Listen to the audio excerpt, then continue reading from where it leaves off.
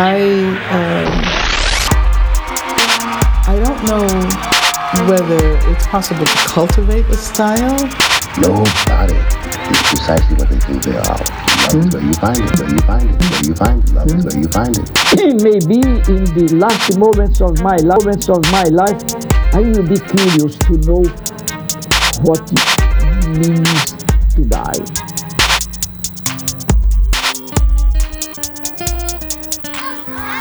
Welcome to Folk Phenomenology. My name is Sam Rocha.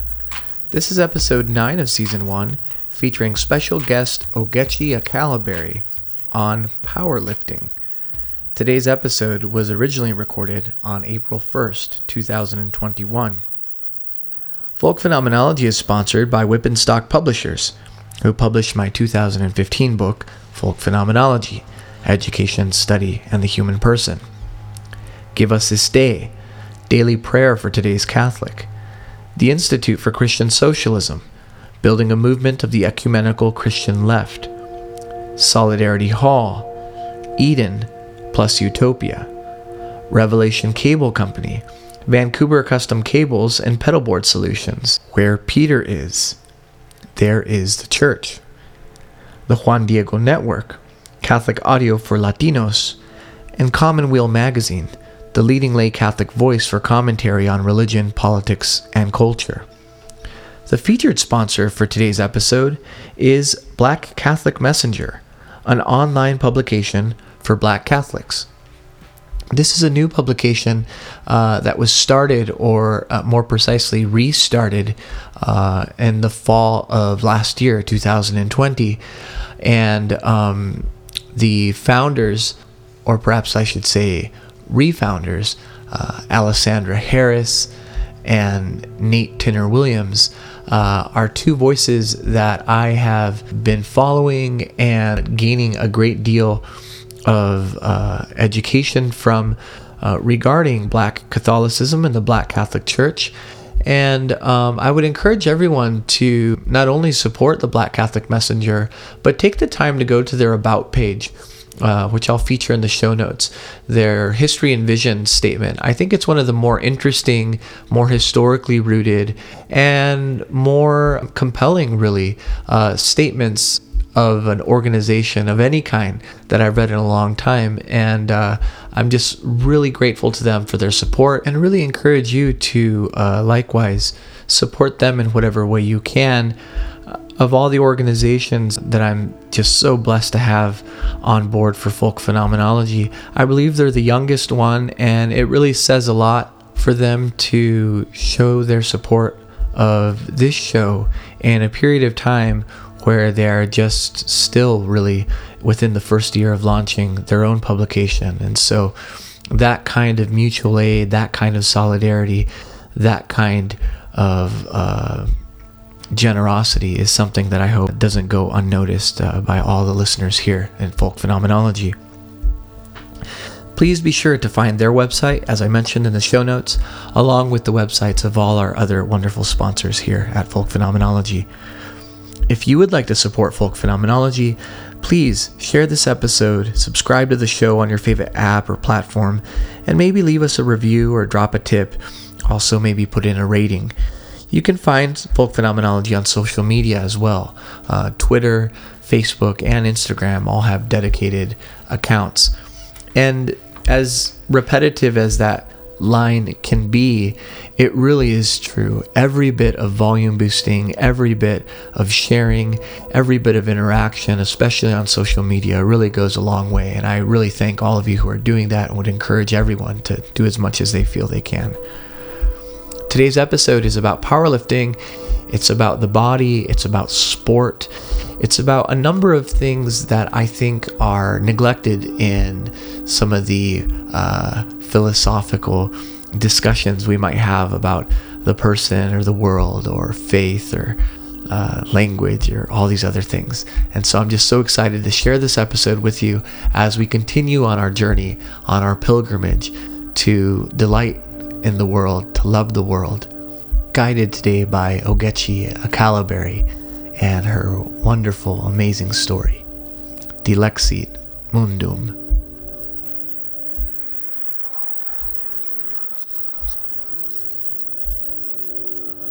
Today on Folk Phenomenology, I am joined with Ogechi Akalaberry. Thank you so much, Ogechi, for joining me. Thank you for having me. You are a person of many talents and many interests. Today, I would really love to have an extended conversation about your life as a powerlifter and about powerlifting in general, if that's okay with you. That's totally fine. I love it. Wonderful. Well, why don't you just start off with telling us a bit about your story and about your interests, and from the kind of, particulars of that story and stuff, I would at some point like to talk in some detail about powerlifting.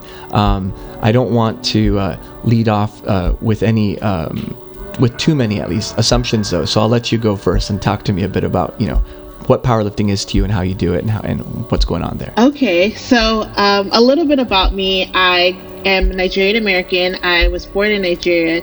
My family, my mom and I and my dad came to New Jersey. My siblings were born in New Jersey, but we eventually settled on the East Coast in Maryland, and I've lived in Maryland most of my life. And growing up, the way to connect the best with my dad was through sports. So he would take us out on Saturdays to play soccer because he was a really, really good soccer player. His nickname is Bahama, which I guess had something to do with like being one with the grass or something that's like I don't know, like these legends that your parents tell you and you grow up and you're just like, is this true or is this like just like you're hyping yourself up? But he was really, really good at soccer, and my mom was really, really good at track and field, and coincidentally those are the two sports that I competed in high school. So growing up, my memories of sports were those Saturdays going to a local park, playing soccer and volleyball. And I think my dad had dreams of my sister and I being the next Venus and Serena, but my eye-hand coordination said otherwise. Okay. So I just stuck with soccer and track and field. So I've always been really athletic from a young age. I even was like very muscular since I remember having muscles since the 5th grade, and I never really had shame in them because for me, I was just like, these are just genetically how both my parents are athletes, those African genetics or whatever.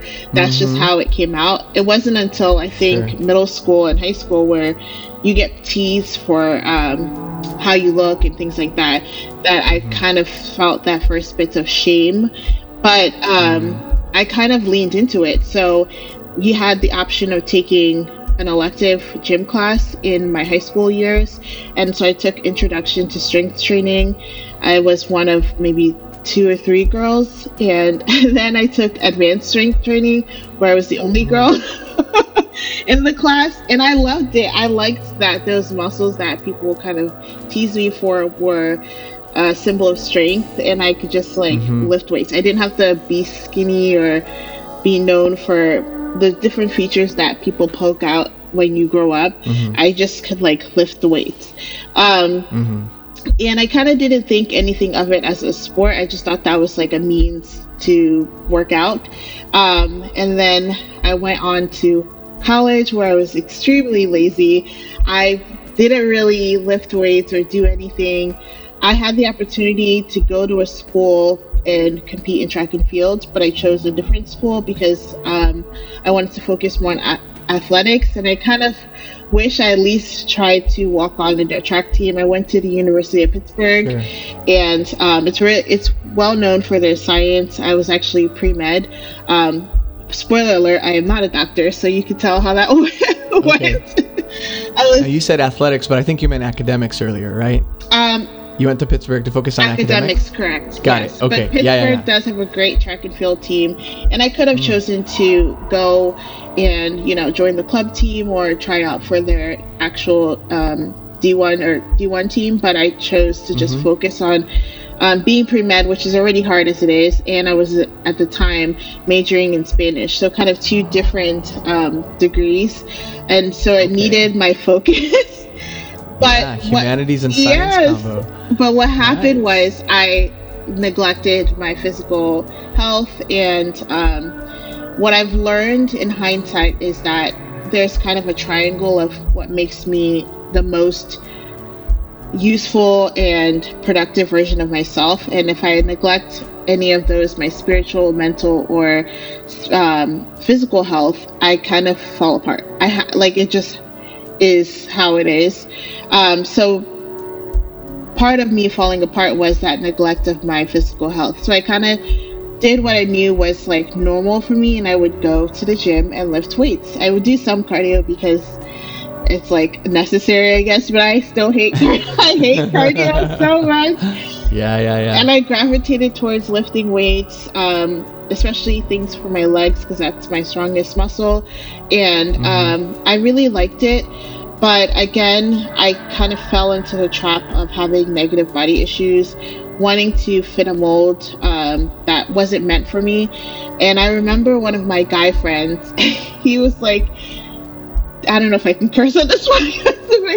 No, you're good. No, this is definitely, this is not for family friendly show. Go ahead. He said, damn, look at you, what happened to your ass? And I said, wait, what? And he was just like, you've gotten really skinny. And I was proud of that. I basically starved myself, and I just did cardio, which is not me at all. And I was like, I've lost all this weight, but I had like no muscle mass. And he was like, you're known to, like, of all the girls that I know, you're known to have like muscle and your thick thighs and all of those things that make you Ogechi. There's nothing wrong with that. You can still like be healthy and keep that. And I think, and he wasn't saying it from like a lusting point of view. He was saying it like, this is what makes you special. Your physique is what makes you strong and makes it you able to do all these different things. And so it was funny that it came from a guy. And that mind shift really got me going back to just lifting weights and doing what I wanted to do to feel healthy and less to look like a certain type of look. After college, I went back to just, work, and I was focusing on work. And again, I really wanted to focus on my physical health because I needed that balance. So my first physical gym membership that I did after college was a kickboxing class. Okay. I was disappointed because I thought we were going to be kicking people and not just the air. So I was like, there's no contact, what is happening here?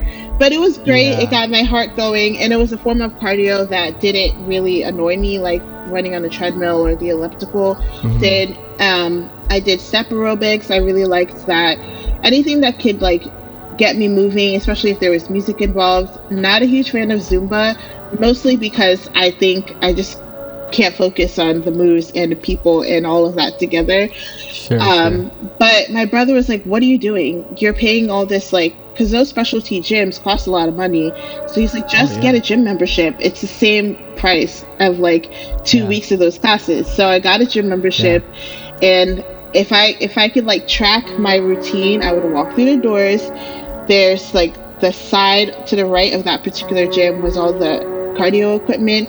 It was like the plague. I would like avoid that section, go straight to the weights and do my leg extensions and all of those things. And I was really just going through the motions. I tried to spice things up with their group classes, but I wasn't feeling motivated. And I think my brother was like, you need to try something else. So at the time, he's my younger brother. He was doing bodybuilding, and my coach, who also happened to be an assistant coach for my old high school, noticed how strong my brother was. Like, he's like, you have freak genetics. Like, dude, you have to be doing powerlifting also. And my brother's like, no, because at that time, bodybuilding was like, that's the sexy sport to do. Powerlifting, who talked about powerlifting? So my coach is like, okay, you do a bodybuilding competition, I'll train you, but you have to promise me you'll do a powerlifting competition. And so he did. Powerlifting competition was really good. I probably would never admit this to my brother in real life, but he is like freakishly strong and athletic. And so he fell in love with doing both. And when I was like, I don't know, I might spice things up and do CrossFit or something, my brother was like, do you know what CrossFit is? And I'm like, they had a CrossFit team at Pitt, and the one thing I don't like is they run a lot, but they lift weights, and I like to lift weights. And he's just like, "You hate cardio. Why would you do CrossFit? Try out powerlifting." And I was like, "I don't know what this powerlifting is that you're talking about." And he was like, "It's all the stuff that you do at the gym, but in the competition, and they compete." And I was like, "Okay, well, sure." So I met up with my coach, and I was like, "I'm here because my brother told me to do this." And he's like, "Well, I need to make sure that you're committed." So for the first 6 months, I just like trained with him. I had to do obviously cardio stuff to build up my endurance. I think really he was kind of making sure that I was serious about it. I had to dedicate time. And I talk a lot about how that beginning part of powerlifting reminded me about the spiritual plateaus. Like, you get really no fruits out of it, but you have to do it in order to get to the next phase. Like, the science nerd in me thinks about those phases of gas and water, and there's those plateau parts, but it's necessary to get to the next phase of water or gas. And so that was like my plateau part of powerlifting, just going and being committed to myself, to my coach. And then finally he was like, "Okay, you're ready to start learning the basics of powerlifting." And anyone listening that doesn't know what powerlifting is, the 3 lifts in powerlifting are squat, bench press, and deadlift. And that's how it goes in the competition. So you start off with squatting, you put the barbell on your back, whatever weight you choose. You get 3 attempts to get as high as you can in that lift. Same thing with bench press, and then deadlift. The weight is on the ground, you lift it up, and you get 3 attempts for bench press and deadlift. So that is how a competition goes, and that's kind of how he structured training me. So I first learned how to do a proper squat, and then I learned your body mechanics for me and what works best for my body type at the time to squat. So some people squat very narrow depending on how their hips are and their leg strength. I squat a little bit wide, and my squat position has changed as my body has changed, as my technique has changed. But he focused a lot on technique and routine, and same thing with bench press and deadlift. And it was frustrating because I was like, "Well, when are we gonna do like the big weights? Like, throw on the weights. Like, I want to be fancy." But a lot of some plates. Yeah, like, let's throw it on. Like, let's max out every practice. But what I had to learn was discipline involves enjoying the process and going through the process. So sometimes when I see people at the gym, they PR every time they're at the gym, which congratulations, but true technique and growth comes from gradually building up the weight, making sure that as you increase weight, your technique remains intact, your body memorizes proper technique.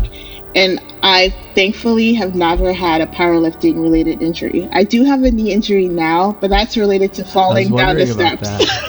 Okay. Everybody thinks it came from the gym, but it's because I'm a klutz, literally. Okay. So I really attribute not having any gym related injuries to that focus on technique and doing everything in the right time. So I did my first competition 6 months after I started. So I started in January, just after my birthday. And that was almost like a resolution for myself. A lot of things happened that year. I finally got my license. I got my license, guys, at 25. So that's okay. That was like a thing for me. That year was a year of independence. So many things happened. And what year is this? Oh goodness, you're gonna make me do math. So I'm 30. I'm 33 now, and I started when I was 25. So whatever that. So about 8 years ago. Yeah. Good. So 8 years ago, that was like my quarter life crisis, and everybody's like, you see people that have their life together.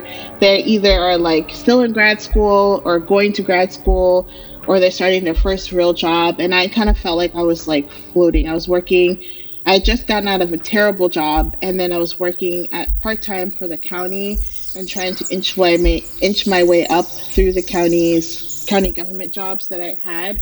And so I really didn't think that I was like successful. And so I was like, well, let me do something for just me.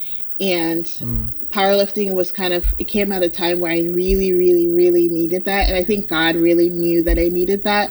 And so I didn't have a car, even though I had gotten my license. So I had to take 2 buses to go to the gym every single day, go to the gym in the morning, train with my coach. And then since my job was a half-day job, change at the gym and then go to work. Take 2 buses to work. And I did it for months until I finally got a full-time job. But I still, after work, take 2 buses, went to the gym, and I could be dead tired after work. But I knew that was my time, and I didn't want to let myself down or my coach down. And I think that taught my coach a lot, but it taught me a lot that I really can do anything if I put my faith into it and my mind to it. And kind of these notions of like lack of confidence that told me that I could only go so far was self-imposed and, you know, imposed by the world. So I did my first competition and I crushed it. Yeah. And I mean, to be honest, there wasn't that much competition because at the time there weren't many women competing. But compared to other women at that time, I was doing pretty good for a beginner. And so I caught that bug. And my coach was like, "Here we go." He was like, "When is the next one?" And so I did my next one after that in the fall. And this federation was a great beginner federation. They weren't super nitpicky about rules and things like that. I had to travel up to York, Pennsylvania to compete because at the time that federation only really had competitions in Pennsylvania and that area, which was a very interesting experience because York, Pennsylvania isn't the most diverse city in Pennsylvania, not gonna lie. So I definitely had some moments in competing where I was literally the only person of color in the room, or me and another judge. One moment that I'll never forget, it was a lady judge, and I did like a really good number. I can't even tell you what the lift was. I think it was squat because that's always been my best lift. And she's like teary-eyed coming up to me. She's like, "You don't know how amazing it is to see another Black woman at these competitions." And I didn't think anything of it then until someone else kind of said something similar to me about their daughter seeing a woman like me at a competition and feeling like they could do the sport. So I still carry that with me, and I think that applies to anything that you do. You never realize what your representation as whoever you are means to someone else. But I really never looked around the room and was like, how many Black, like I was just lucky if there's another woman at that time. It was cool because most of the time I competed with my brother. So he was with me at the competitions, or if he wasn't competing, he was there cheering me on, and I really trusted my coach. For me, competing started off as just an expression of showing myself that I could do something that I really never thought I could do, and showing others like this is a little bit of a testimony. My first competition I had, I didn't have a proper powerlifting singlet because again, the ones that they had that were unisex or were men's were so ugly, and I like style. Like style is important to me. I don't care. You can ask my coach. I used to put on my makeup before a competition. I had to have my lipstick going because it's just kind of like part of my uniform. And he was like, you need to have a singlet. That's the rule. So I took an old track and field singlet that I bought off of eBay, like maybe $10, and I had old sneakers. Like I didn't have that much money to pour into the sport that I was trying out, so I tried to spend as little money as possible. Old soccer socks for my deadlift socks because you're required to have long socks when you deadlift. And he wrote on the back with the chalk that you use so your hands aren't sweaty, a cross. And I didn't know it until like he did it, and he was like, I put a cross in your back. And I was like, why? He was like, because for you, this is about like showing up for God and showing up for yourself, and that testimony that you're trying to make on the platform. And that has become my like signature, if you will. Coach is always almost every meet he's put that there. And to be honest, powerlifting was mostly in the beginning about proving something to myself, and now it's grown into a form of prayer, a form of like testimony. And I could talk about the lessons that I've learned in powerlifting in the 8 years that I've done it. It's great that I started with my brother, and now I've had teammates that were also women from different backgrounds, different weight classes. I've competed in many weight classes, which could be a good or a bad thing, depending on how you slice it. But I think the most important thing in competing in different weight classes is that however your body looks or is, there's strength in it, obviously, because I'm competing in that weight class. And I have done great in almost all the weight classes that I've competed in. And so that just showed me that rather than trying to fit or stay at a certain stage, there was a time where I used to compete in 165, and then the federation changed the way that they did their weight class structure to fit the European model. So now I had to compete in 158. And let me tell you, 165 to 158 seems like a small drop, but depending on how your muscles work and just how your physique is, it's not water weight. Yeah, it was like not easy. And the lowest I got was 158.9, and I needed to be 158.1 or 2 or something. Oh man. And I was like, you know what, this is it. I'm done. I'm just gonna go up a weight class. And I competed in that weight class, and there was and to be honest, when I went up a weight class, that was probably the strongest that I've ever been. And so if I stuck to that, like, I need to be in the smaller person's weight class, I wouldn't have like I would never have hit the numbers that I've hit in squatting and deadlifting. And that meant changing up how I practice, my technique, and how I position myself. But I think being able to be flexible in your training is important. As you age, things hurt. You have to be flexible with your expectations for yourself as well. So there's just so many lessons that I've learned in powerlifting, but I think the best one is flexibility. And then second to that would be finding a community. It is a very individual sport because you're literally just you and the weights on the platform or in the gym. And you're not just squatting, benching, and deadlifting. You're doing all of the other things to help that lift. And you have to do it. No one is going to lift it for you. And if you don't perform well in a training cycle, then you can pretty much pinpoint the mistakes you made or the things you slacked off on. So it's very individual in that sense. But I've loved the moments of community with my teammates, rallying, yelling at me as I'm like struggling with the weight, especially deadlift. Deadlift is the best moment in a powerlifting competition because it's the last lift and it's literally everything on the platform. And you're lifting that weight up and you hear everybody cheering you on.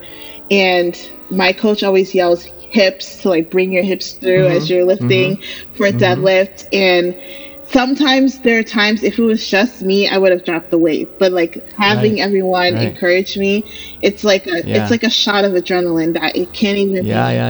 It's almost if anyone's a runner, if you see your family at the finish line of a marathon or something, you want to sprint to the finish, like we were discussing earlier.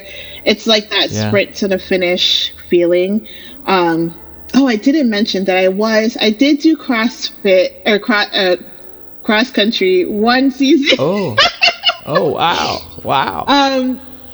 Talk about not liking cardio. Yeah, there's a funny story there. So sometimes I have not the brightest moments, but I thought cross country had something to do with skiing. Don't ask me why in Maryland we would have a skiing team. But I was like, cross country skiing? Okay, I'll sign up. And I show up and I'm just like, wait a minute, why is there a cross country season in the summer? I just oblivious.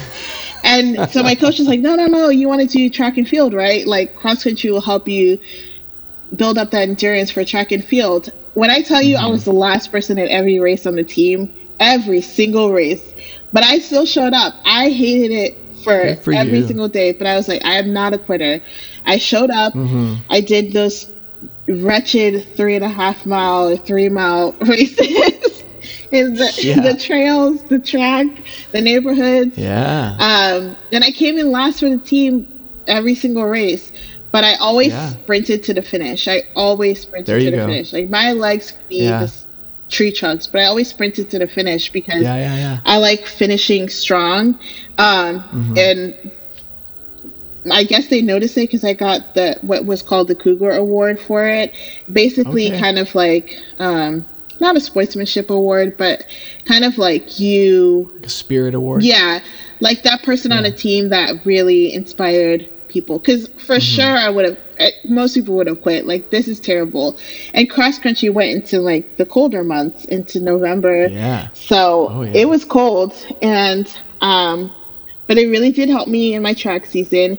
I didn't do it again. I instead opted for soccer the next year. But it was, again, another time where I kind of challenged myself, knew that I was not going to be the best, but it wasn't about being the best. It was about proving that I could do something that I thought that I couldn't do. Like, if there's ever something that, I could never, then I have to try it, because that should never be something that is a common statement for you. And I think I've tackled that in a lot of areas. I never thought I could be a personal trainer because I didn't look like the typical personal trainer. I'm plus size, so that usually isn't what you see on TV or at gyms. But I knew that someone else that's plus size probably would gravitate towards me being their personal trainer or a boot camp instructor. So I work part-time. Well, previous to my injury, I worked part-time at a gym being a boot camp instructor and a personal trainer. And I've liked it. And it was an opportunity to prove to myself that I actually can do something. And that required like early morning, 5:30 wake up, 5 o'clock wake ups, training people and observing classes and putting in the hours to know how they teach those particular classes, extra hours studying for the personal training test, and things that I thought like, I don't have the time, or I could never. And it was really great. I cried when I passed the program and I passed the test, because those early hours really were like a sacrifice, and it reminded me of those two bus trips to the gym in the morning, training with my coach, and then going to work after, or those late nights at the gym, coming home, taking the bus until 11, and then waking up early to go to work the next day. And I think that anything that you do that stretches you physically and mentally and spiritually, there's so many graces that can come from that. And I'm sure there are things that I've learned that I don't even realize about myself in powerlifting, but I definitely learned that there's very few things that are impossible to do if you put forth the effort and you ask God to help you along the way. I don't think at all that I did any of those things by my own will. There's definitely some help. I mean, my guardian angel was waking up at 5 a.m. with me. So, I mean, I wasn't alone, but I think sometimes we tend to limit ourselves, especially I think sometimes even women limit ourselves because of lack of representation. But it does take a lot of bravery to be one of those few or first in doing things. But I've learned to like thrive off of that, because even if you don't see it, there's someone else doing it. There's definitely other people powerlifting, but way before me, and in other parts of the country. And just because I didn't see them in my competitions doesn't mean they didn't exist. And now powerlifting has grown so much. There's so many different female weight classes, female divisions, and I mean, there's even meets that are women only because there's not many women interested. And now singlets, thank God, have evolved to not be so ugly. Oh, That's so good. So one of the things, I mean, this is an amazing, amazing journey. yes. And I'd love to talk a bit about the some of the finer points of lifting, because there's two aspects of a lift, and I'm here thinking in particular about like the squat rack that I think a lot of people may not know or understand kind of at a kind of slightly more detailed manner, and that's the absolute necessity of a really strong degree of not just, you talked about flexibility in terms of being able to move between weight classes, but actual physical flexibility, yes. like the ability to have fast. I just said my next thing, like hip flexibility. But then the other thing is that actually a powerlifter requires quickness. Yes. Like you have to be able to respond and get quick. And sometimes the interval between getting stuck on a lift and getting through it is so small. And I know you can maybe get some encouragement from the outside that kind of mystically lifts you up, but a lot of times it's just on you and your body, right? Yeah. So I wonder if you could talk a little bit about the need for physical flexibility, because when people hear powerlifting, they think strength, brute strength, and they don't realize that you can be jacked and not be flexible, and you won't be able to go to generate power. In some sense, your physique can actually get in the way by not being flexible. And in the same way, if you're not quick, if you're slow, if you're slow on your lift, you're not going to be able to get in front of your weight enough, and you'll be able to get more weight up than the guy who's just, or girl, sorry, who is, gigantic and massive and stuff. So I wonder if you could, I obviously am speaking from a certain smaller degree of experience, but the squat rack was my thing too. So, when I played rugby, my backs, I used to tell them that they needed to go dance more, because their hips were tight. Yes. And they couldn't, they were all peanut butter and no jelly. They just could not get themselves, sideways and forward and backwards and in and out of a ruck and stuff. And they thought I was crazy telling them that. And a lot of times I had people who were fast. They could get from point A to point B in a straight line, like on track and field, but they weren't quick.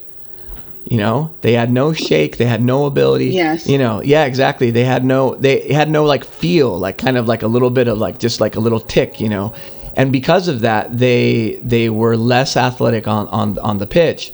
But I would often, whenever we would be in off-season strength training, tell them like quickness and flexibility and movement and the ability to dance and not be, all peanut butter and no jelly. That's the squat rack. That's the bench. That's all those things. So I wonder, these are me. I coached for just 2 years in rugby, but I played American football and then rugby, which are very physical, and you have to be in the gym and you have to know free weights.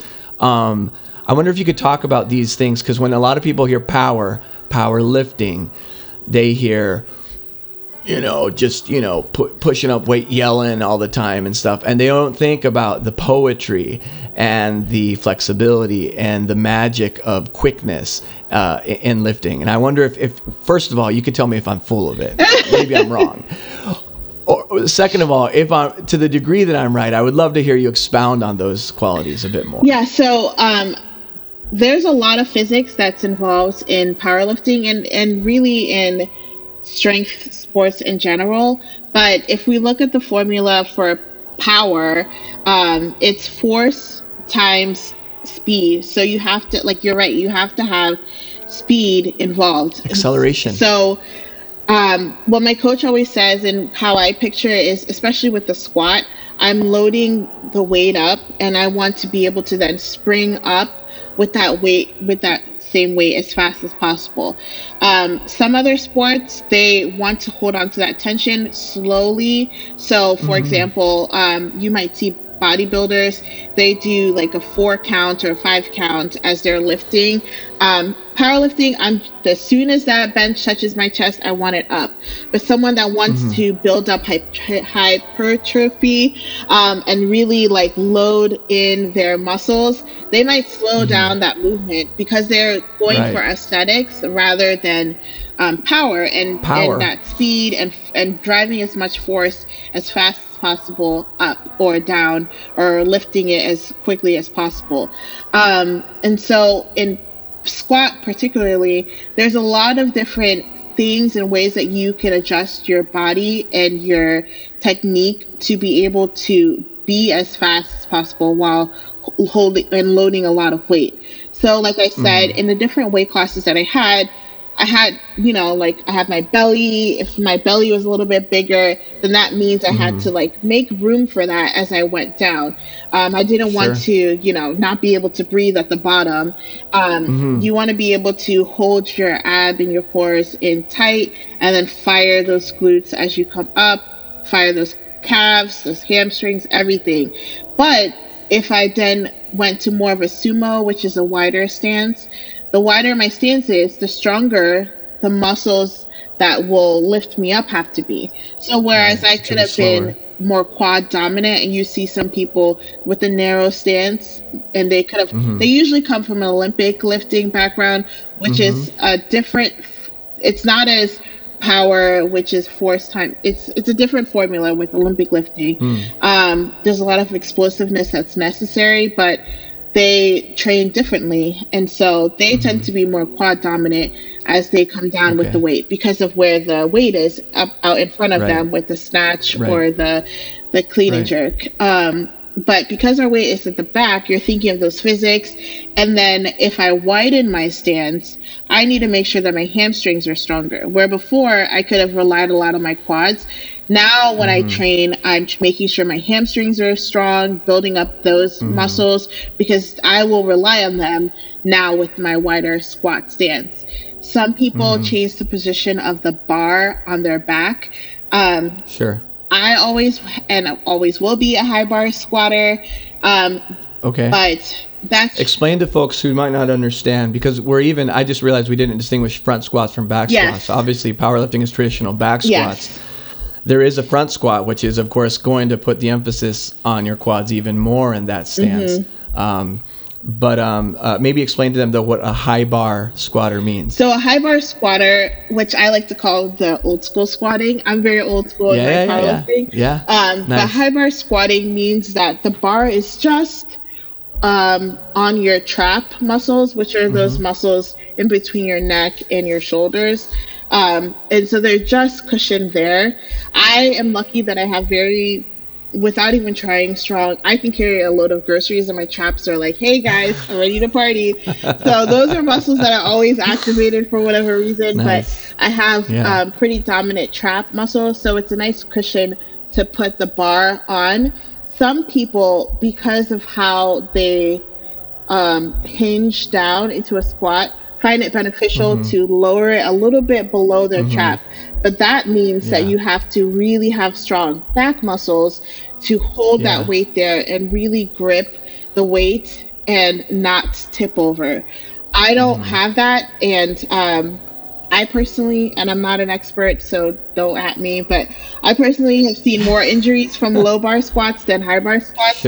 But you will have quicker gains with low bar squats because... Well, even in terms of safety, I mean, the thing for me about a low bar position, even in just like a workout mode, is your hands have to be super engaged. So you need that flexibility with your shoulders. You need that. I've always liked a bar where I can almost like bounce it with my hands almost just underneath, and it just all stays right there, so that whenever I come up, I mean, my hands are almost catching it as it comes back down. Because at the top of a workout, when I'm not and I know I don't PR in the gym every day, at the top of a workout, if I hit it really fast, I'll actually have issues where the bar will jump on me a bit. So I could talk about that. Okay, maybe you can help me out with my form. You should not be, if you're able to bounce it, it's actually not the best technique. Everything should be tight. So your Okay. back should be tight.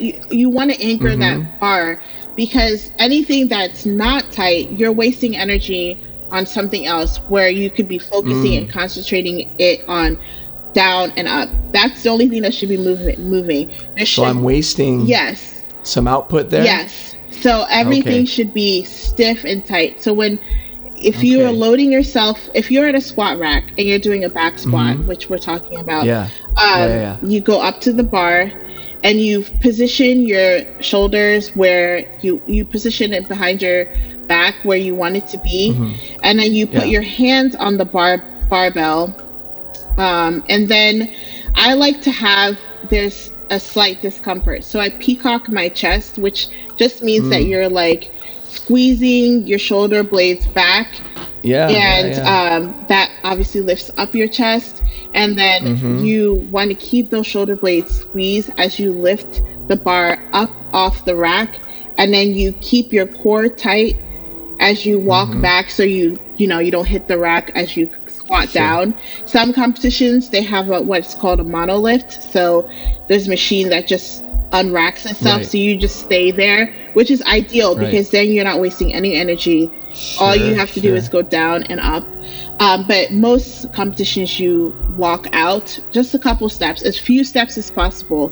The best sign of a beginner or someone that maybe hasn't gotten that technique down is they are walking like 4 or 5. They're like walking. They're like Yeah, you're yeah, moving yeah, too yeah. much. Now you're wasting all this energy, and you kind of have to reposition your back, your shoulders, and get everything tight and ready.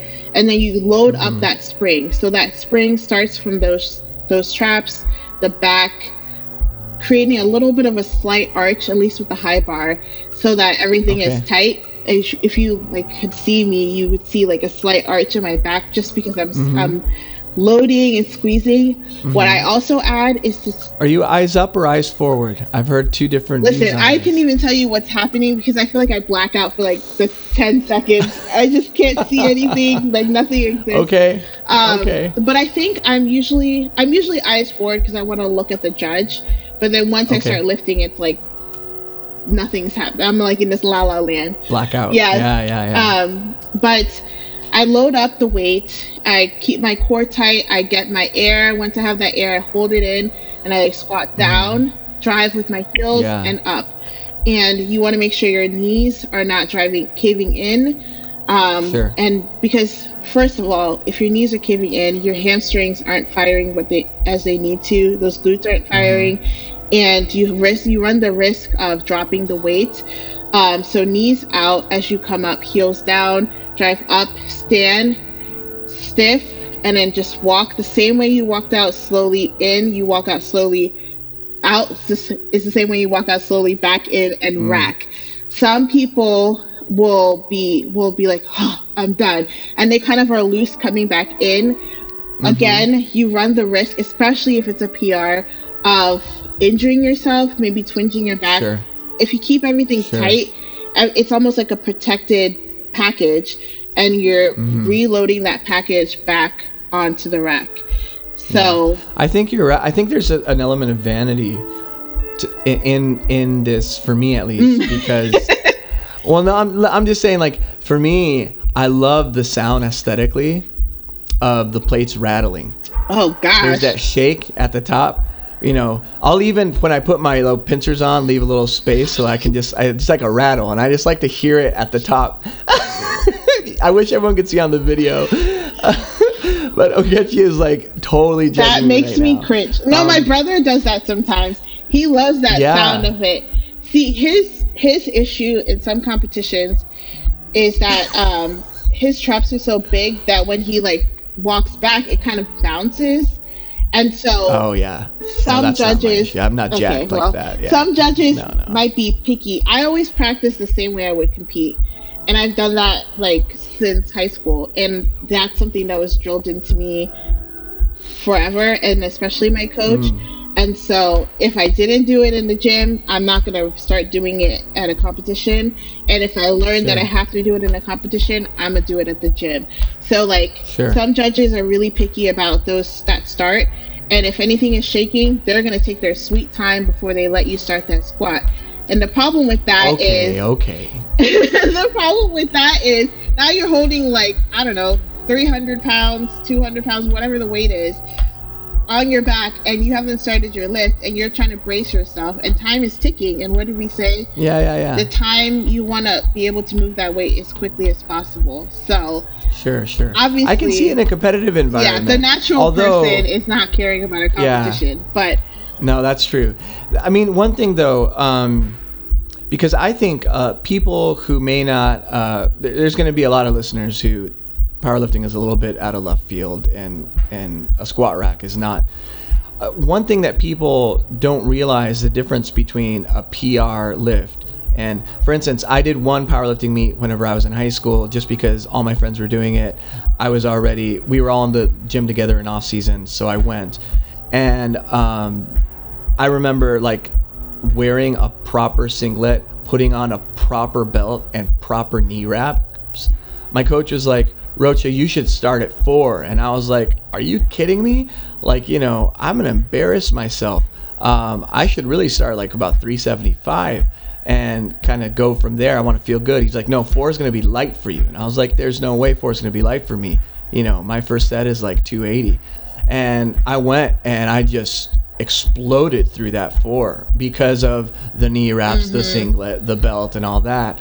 And what I'm trying to get at though is that whenever you have serious weight, like safety cautious weight, when you have spotters all around you, this is not a joke. The moment bar and body makes contact, I'm not talking anymore about me working out. Like there's something of I almost feel like there's almost an awe and a wonder to it. And the ability to just come down and not hurt yourself. Like there's so many things, and I'm probably here speaking out of the fact that I'm a bit intimidated even by weight that I can lift. And for you, it's probably you've broken through that many times. You have to respect the weight because it can hurt you. Because it's kind of scary, isn't it? Like, am I wrong here? Like, no. And so the thing to me is like, I have many times, including when I worked out and kind of farting around in the weight room. I can get it off the rack. I can move down slowly, and then I got to get out. Because I have no business trying to hit that much weight, and I'm not gonna do it. And I need to know. I need to know to get underneath it safely with some humility, and get out of that lift safely and keep my spotters safe and everything like that. Can you talk about like how to fail at your lift in a good way, in a beautiful way, in an honorable way? Yes. Okay. So, some days you're gonna go to the gym and maybe you slept weird, your shoulders are not feeling it, and I failed. I can't even count how many times at the gym, and that is the place to fail. You rather fail at the gym, tweak your lift, or know that maybe this is it. Maybe you attempted a PR, or you have a certain amount of reps to do, and that last rep is just not happening. And then you take a break and you try the next set, and you might crush it the next set. You have to be humble. I think the difference between injury and not can sometimes be pride, especially with people that may have had a lot of success in the gym and then all of a sudden it's not happening. So to fail properly in a squat, technically, you want to make sure that the weight falls behind you. And this is if you're doing it by yourself. And I want to emphasize that this is a traditional squat rack. This is not a Smith machine, which is not at all the same.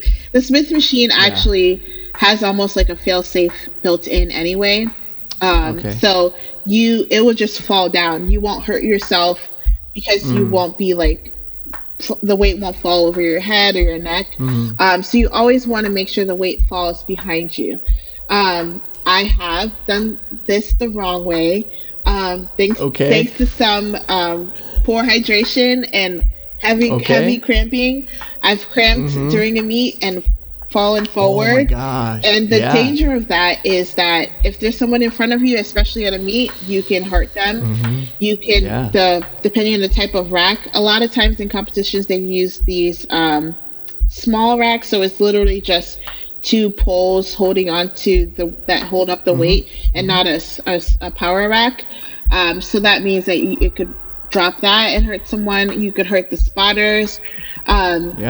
So you want to fall back, and that gives the spotters the opportunity to move out of the way. If you don't have spotters, it means that you don't hurt your neck or your back. And I think that's the best way to practice. I mean, this is weight that can kill someone. This is weight that can knock, again, knock I don't know if our listeners else know. out. Yeah, like this is could be like, you know, if someone's foot is there, like it's bye. Yes. And so with bench press, it gets a little bit trickier because it depends on where you fail, right? If you lift off and you can't lift it off yourself, then you probably should, like, you know, ask for a lift off, and make sure that person has their hands underneath the bar as you come down. So they let go. And so if for whatever reason you're like, I can't bring it back up, they can help guide the weight up off of your chest so you don't crush your chest. You should always have your thumbs on the bar. I know the sexy thing to do is like that 4-finger bench. And now you're getting after me on my bench. I didn't ask for this. Listen, do what you need to do, but I have seen someone crush their face with a barbell benching. To be fair, they were lifting like crazy weight, and they had what's called a bench shirt, so it allows you to even lift even more weight. But they were doing that hook grip on a bench, and that thumb is there to kind of like be an extra digit to hold on to the bar. So if it slips, you can snap your wrist. If it falls on your face, and it was blood everywhere. The most disgusting thing I've ever seen. Out of me. Right. So please, again, this isn't even if you're... I have to put a content warning here. This isn't even if you're competing, but I feel like the caliber for competitions also can keep you safe as a casual lifter. And so some people don't want to arch when they bench because they think it's cheating, but you're really, I mean, this is a whole nother, I can talk about how that's not cheating, and I've given seminars on this, but I'm glad to hear that because I throw up a lot more weight on the bench whenever I can have my bottom engaged. Yes, because to be honest, when I bench with my every single lift is a lift that involves your whole body. And yes, there are muscles that are more involved than not, but every single lift to me involves my legs. I drive with my legs when I bench, and that involves that slight arch, activating those glutes, and then driving with my heels as I use my chest muscles. And that is an advantage that I have, because if I was just to do a flat bench and just use my chest, the way that my chest is set up, it's just not possible to lift as much weight as I would like. And it also means that you are less likely to injure your shoulders, which is the weakest joint that we have. And so I'd rather not look as fancy or whatever, as sexy as I lift, and keep that shoulder joint together and not tear anything in my pec or my shoulders, than to have, you know, a super flat bench. And then what happens is, if you are kind of like failing in the lift, what tries to compensate is that shoulder. And after time continuing to do that will start to hurt your shoulder.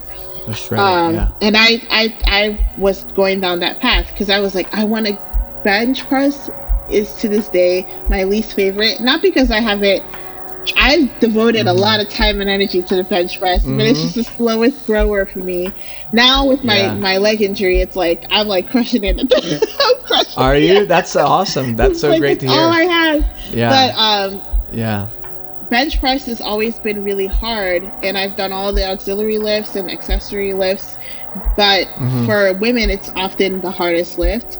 And so those that like physics of it all, and it goes back to physics. If you think of the mechanics of that lift, the flat doesn't provide a strong foundation to activate the chest and really push the weight. You're really activating your shoulders sometimes when you lift. And then if you are struggling with the lift, what you're aggravating is that shoulder and not necessarily. So if I'm struggling with the lift, I can activate those leg muscles to help drive me through. And if after all of that, I can't do it, I am very vocal. I say, help. And usually I have someone helping me lift off. If you're by yourself, the best thing to do, if you can, is to tilt the weight one side and then move from underneath the weight. Get out. Don't let it stay on your chest. I think it's so important because, sports culture can sometimes, I think, be a bit triumphalistic about, you can do anything, those kinds of things. And I think that's super important. Like, there's something about sports culture that to me is about transcendence, and that like you realize you can transcend the limits, the ordinary everyday limits that you encounter physically, in a lot of cases, if you're physically abled and all these other things, right? Yes. But then what I feel like gets lost, and I know like as I've grown and aged, I've been forced by time to admit, is the profound humility that sports culture teaches, where it teaches you how to lose, it teaches you how to fail, it teaches you how to value perhaps maybe technique, flexibility, pliability, quickness. I'm teaching my sons how to lift free weights right now, and I'd love to close our time with maybe running my pedagogical approach by you and seeing if I can mine your experience here. So I bought a broomstick, like a big long broomstick, wooden broomstick, and I'm teaching them everything, bar technique, posture, and we're just going to learn how to bench and squat with this broomstick with zero weight involved, and just controlling yourself with your core and your body posture, and then lifting for a while just at home with our broomstick, which is safe, but I'll simulate what spotting is, and I'll simulate these things so that then we can go and grab a 45-pound bar, and they can work their way from that all the way up. Because I do find that, especially one of my kids is 14, the other one's 12. The 12-year-old, by the way, is a little stronger than the 14-year-old. Yeah, I know. And the 14-year-old has long arms, so like I think like there's going to be a really interesting. He's going to be a good deadlifter. Yeah, but whenever he gets even 45 pounds, right, on top of him for the first time and stuff, I want that to be safe, and I want it to be positive and stuff. So that's how we're kind of going into it. What would you tell me here in closing about how to teach my children how to lift technically, and then also maybe some of these things about asking for help, learning how to fail, how to fall, some of those notes? So I think that's a great way to learn, especially squat, and knowing how their body moves, and that can help you gauge like where their foot position should be. They're each going to be different or have different strengths. In that, I would challenge you to add some weight. I don't think 12 or 14 is too young to start. Usually the rule of thumb is the age at which they can take direction well and focus. So for some people that may be like 18 if they really can't listen to you. 47. Yes, but usually I've seen kids compete as young as, I think the youngest in our federation is 13 to compete, but they've started at like 10 or 11. But that means that they have adult supervision and they're able to follow directions. Why I say add some weight is because what you've taught them is going to hit differently once there's actual resistance that they have to fight. And that could be something as simple as like really small dumbbells, or weighted, like just something weighted overhand. I love overhead squats because It helps them learn that flexibility. They have to drive from the heels. You really can't do overhead squats and be like loosey goosey or quad dominant. You can't. So that kind of placement of the weight above head forces that drive from underneath. So adding some of that where there's a little bit of a resistance, and they have to remember, because now they have muscle memory under stress. So muscle memory under no stress is great, but what really helps is muscle memory under some stress. And then you can, like, you know, if that 12-year-old is better than a 14-year-old, then that there's a lesson there, and like that's gonna happen. You're gonna be competing, or maybe at the gym, and someone that's younger than you or older than you is doing something better. That's not for you to compete with them or your brother. It's for them to compete with yourself. So maybe this month he can only do, I don't know, a 10-pound weight overhead, and then in a year he could do 30. Well, he's progressed 20 pounds. That is success for him. And that translates into everything, whether it's schoolwork or life or whatever. And I think that's a great lesson that you're teaching your kids, how to behave under physical distress, you know, and that translates how to behave in just like the normal stress of life. I did want to add, I talked a lot about competing, and I would be remiss if I didn't mention the fact that as a powerlifter, the greatest thing that as a personal trainer, the best thing that I've learned is the ability to make sure that anyone, whether they're older, younger, coming from an injury or not, has the opportunity to exercise and feel comfortable. Especially at the gym that I train at, they emphasize modifications a lot, and there's humility in that, because maybe you were able to do like jump squats for like 20 jump squats or for 30 seconds, but now you have to slow it down and just do body weight squats with the weight. That's a modification, but you're still squatting. It's just not going to be explosive squats or high impact versus low impact. So if you are someone that wants to get back in the gym and you think that you might have to do what you used to do, you might look into modifications. For example, one modification for the barbell squat is a box squat. You can set the height as high or low as you feel comfortable, but that box behind you makes you feel more stable and comfortable, and you're still getting a good exercise and workout in, and maybe that's how you learn the technique, and then you can graduate towards a regular squat. So I just wanted to add that, because that's something that can help people graduate into a more advanced lift.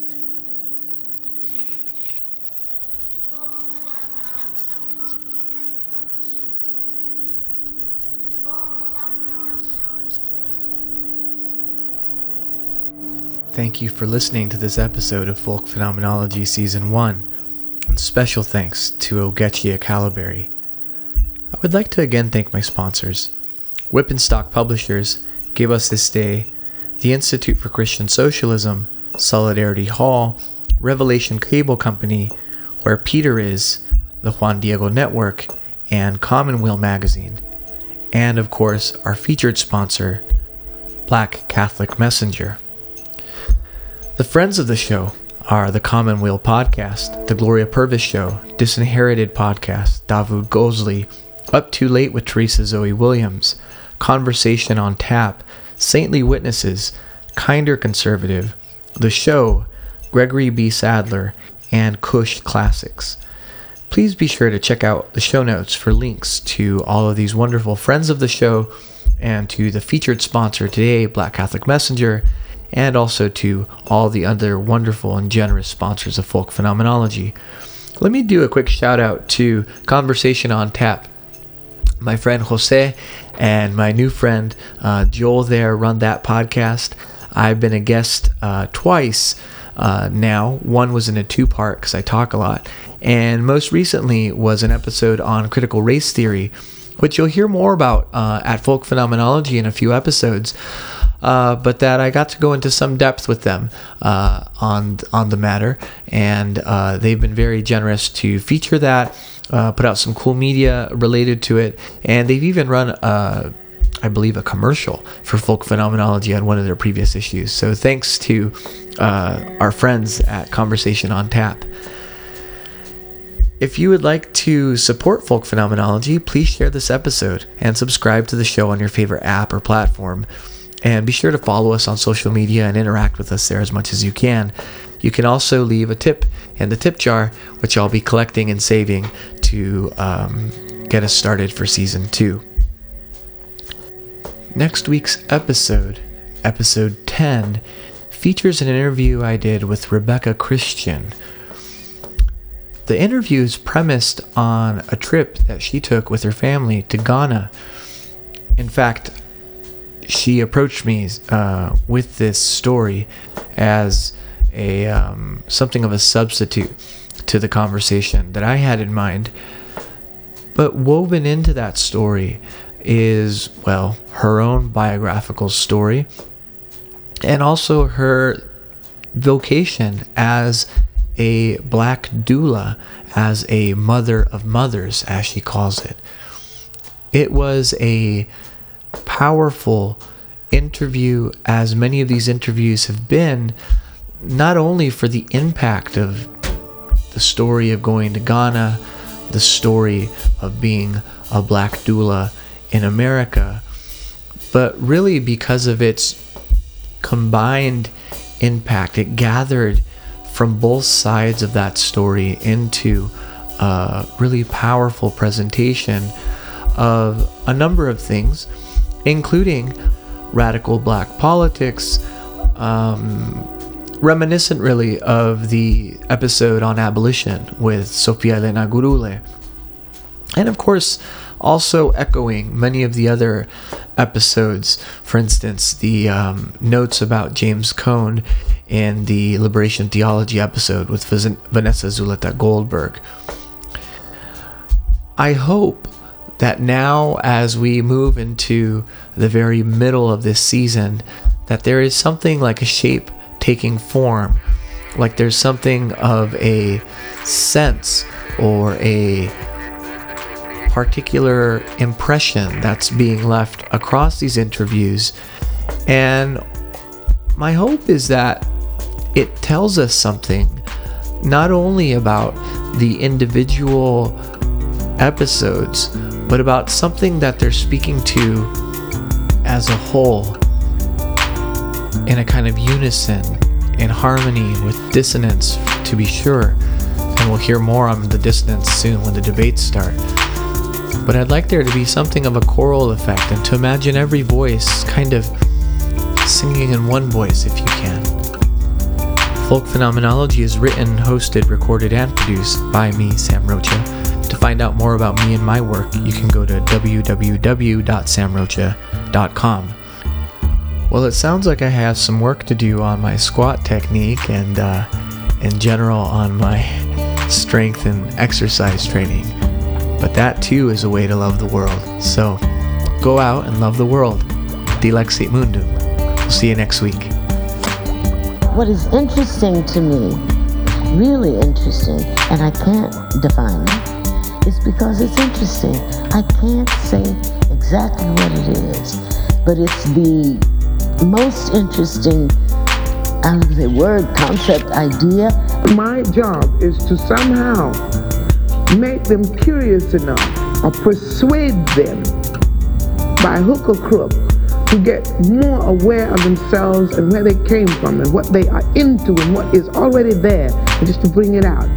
This is what compels me to compel them, and I will do it by whatever means necessary. Love is where you find it. It's where you find it. It's where you find it. Love is where you find it. And you don't know where it will carry you.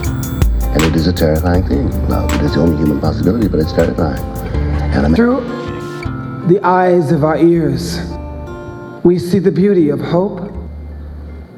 We see the beauty of pain. We see the beauty